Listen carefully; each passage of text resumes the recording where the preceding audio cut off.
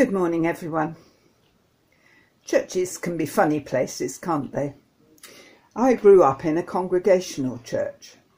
Congregationalists held the view that God guides the church when the whole congregation meets together, as the early church seemed to do in Acts chapter 13.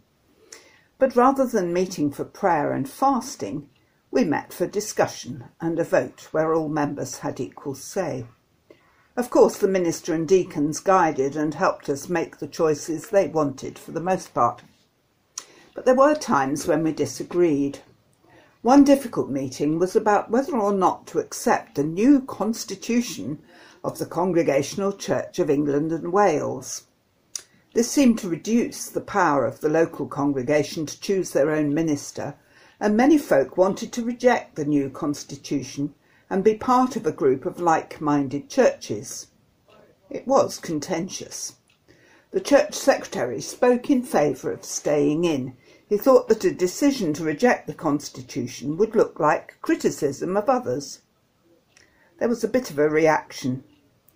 He felt humiliated by this and resigned forthwith. I was 14, only recently admitted to church membership. I was baffled by the secretary's departure. He wouldn't change his mind. I don't think that this was because of a principled view of the church's actions, but more because his pride was hurt. Another time concerned an ageing choir member, the soprano, who was often prominent through her increasingly harsh, off-key voice. How to deal with this? A thank you party and presentation gift were arranged to allow her to retire gracefully. But she saw through the ruse and chose to take offence. She declared that she wouldn't come to church any more. A compromise was reached. She would sing only on special occasions. Now this was hardly the desired outcome, but I fancy no one had the guts to tell her that her voice was no longer blending in with others. It made me vow never to go on singing beyond my time, and you have my permission to tell me to my face.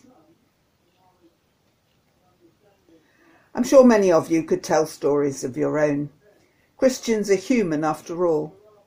But I think the force of what Paul says in Ephesians 4 is that we should not have to duck and dive around each other like that. Christians are human, but also the dwelling place of the Holy Spirit of God. This should make our community radically different from your U3A, WI, Bowls Club or Model Railway Club. Sadly, churches are often much worse. Paul was well aware of how people in Ephesus behaved. You must no longer walk as the Gentiles do, in the futility of their minds. They are darkened in their understanding, alienated from the life of God, because of the ignorance that is in them due to their hardness of heart. They have become callous and have given themselves up to sensuality, greedy to practice every kind of impurity. Wow, those are strong words. Futility, darkened, alienated, ignorance, hardness of heart, callous, sensuality, greed, impurity. Notice the behaviour comes from the mind and understanding, or the lack of it. Our beliefs and values, our mindset, will determine our behaviour. When we come to Christ, all this changes. That is not the way you learned Christ, says Paul. No, in Christ we learn to put off these old behaviours and to put on the new self created after the likeness of God in true righteousness and holiness. So what is this new life in Christ like? It seems to me that I preached on this not long ago when we did 1 John. We talked about walking in the light, about being open and transparent with each other. And here Paul seems to say much the same thing. Therefore, having put away falsehood, let each one of you speak the truth with his neighbour, for we are members one of another. The dishonesty of trying to retire off an off-key singer with a show of insincere gratitude, though it was kindly meant, simply did not work. Yet, the kind of relationship which might have allowed for frankness was just not there. Paul goes on with various practical instructions, but I think the key verse is verse 30. And do not grieve the Holy Spirit of God, by whom you were sealed for the day of redemption. The Holy Spirit who dwells within us can be grieved. What a very personal quality that is. He's not a force or a power. He can be grieved. It can be saddened. He's likened to a dove, a gentle bird, easily scared off by a disturbance. When our grandchildren fight and argue, we feel upset and grieved. Just imagine how God feels when his children misbehave. So what is it that saddens him?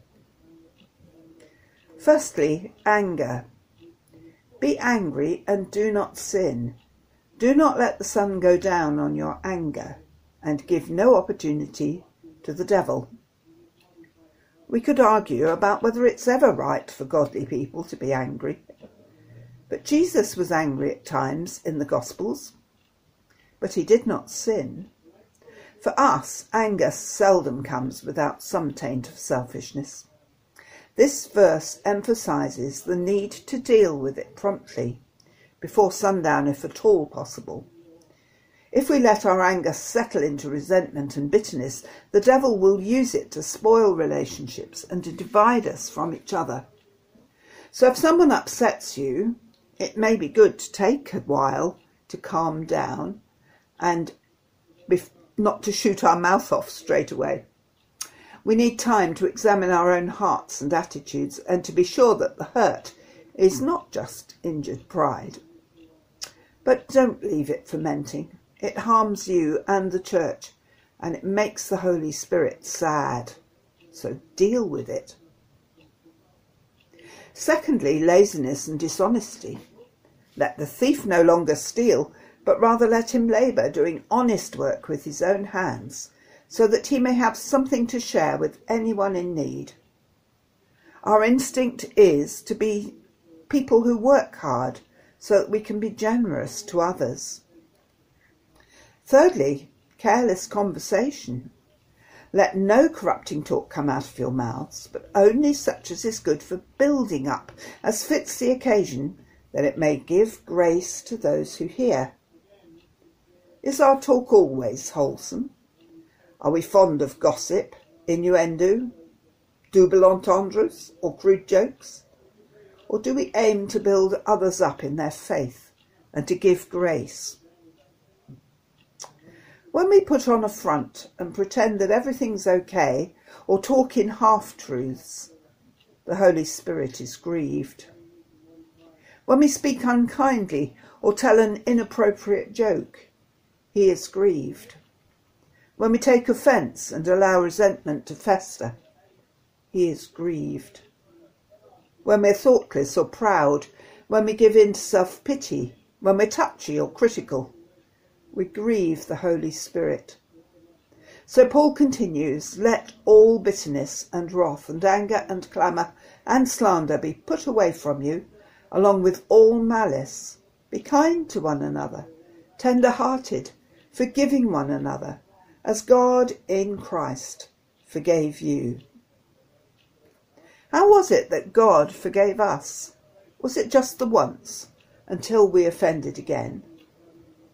No, we read in chapter 1 of Ephesians that he blessed us with every spiritual blessing in Christ, and he lavished his grace upon us.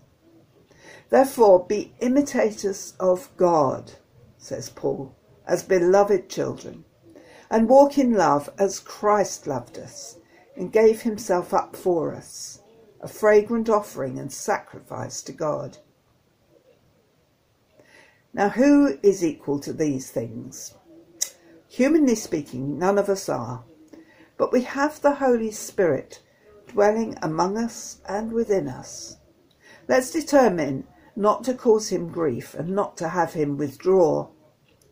We have an answer to all these sins and failures. I wonder if you did learn 1 John 1 verse 9.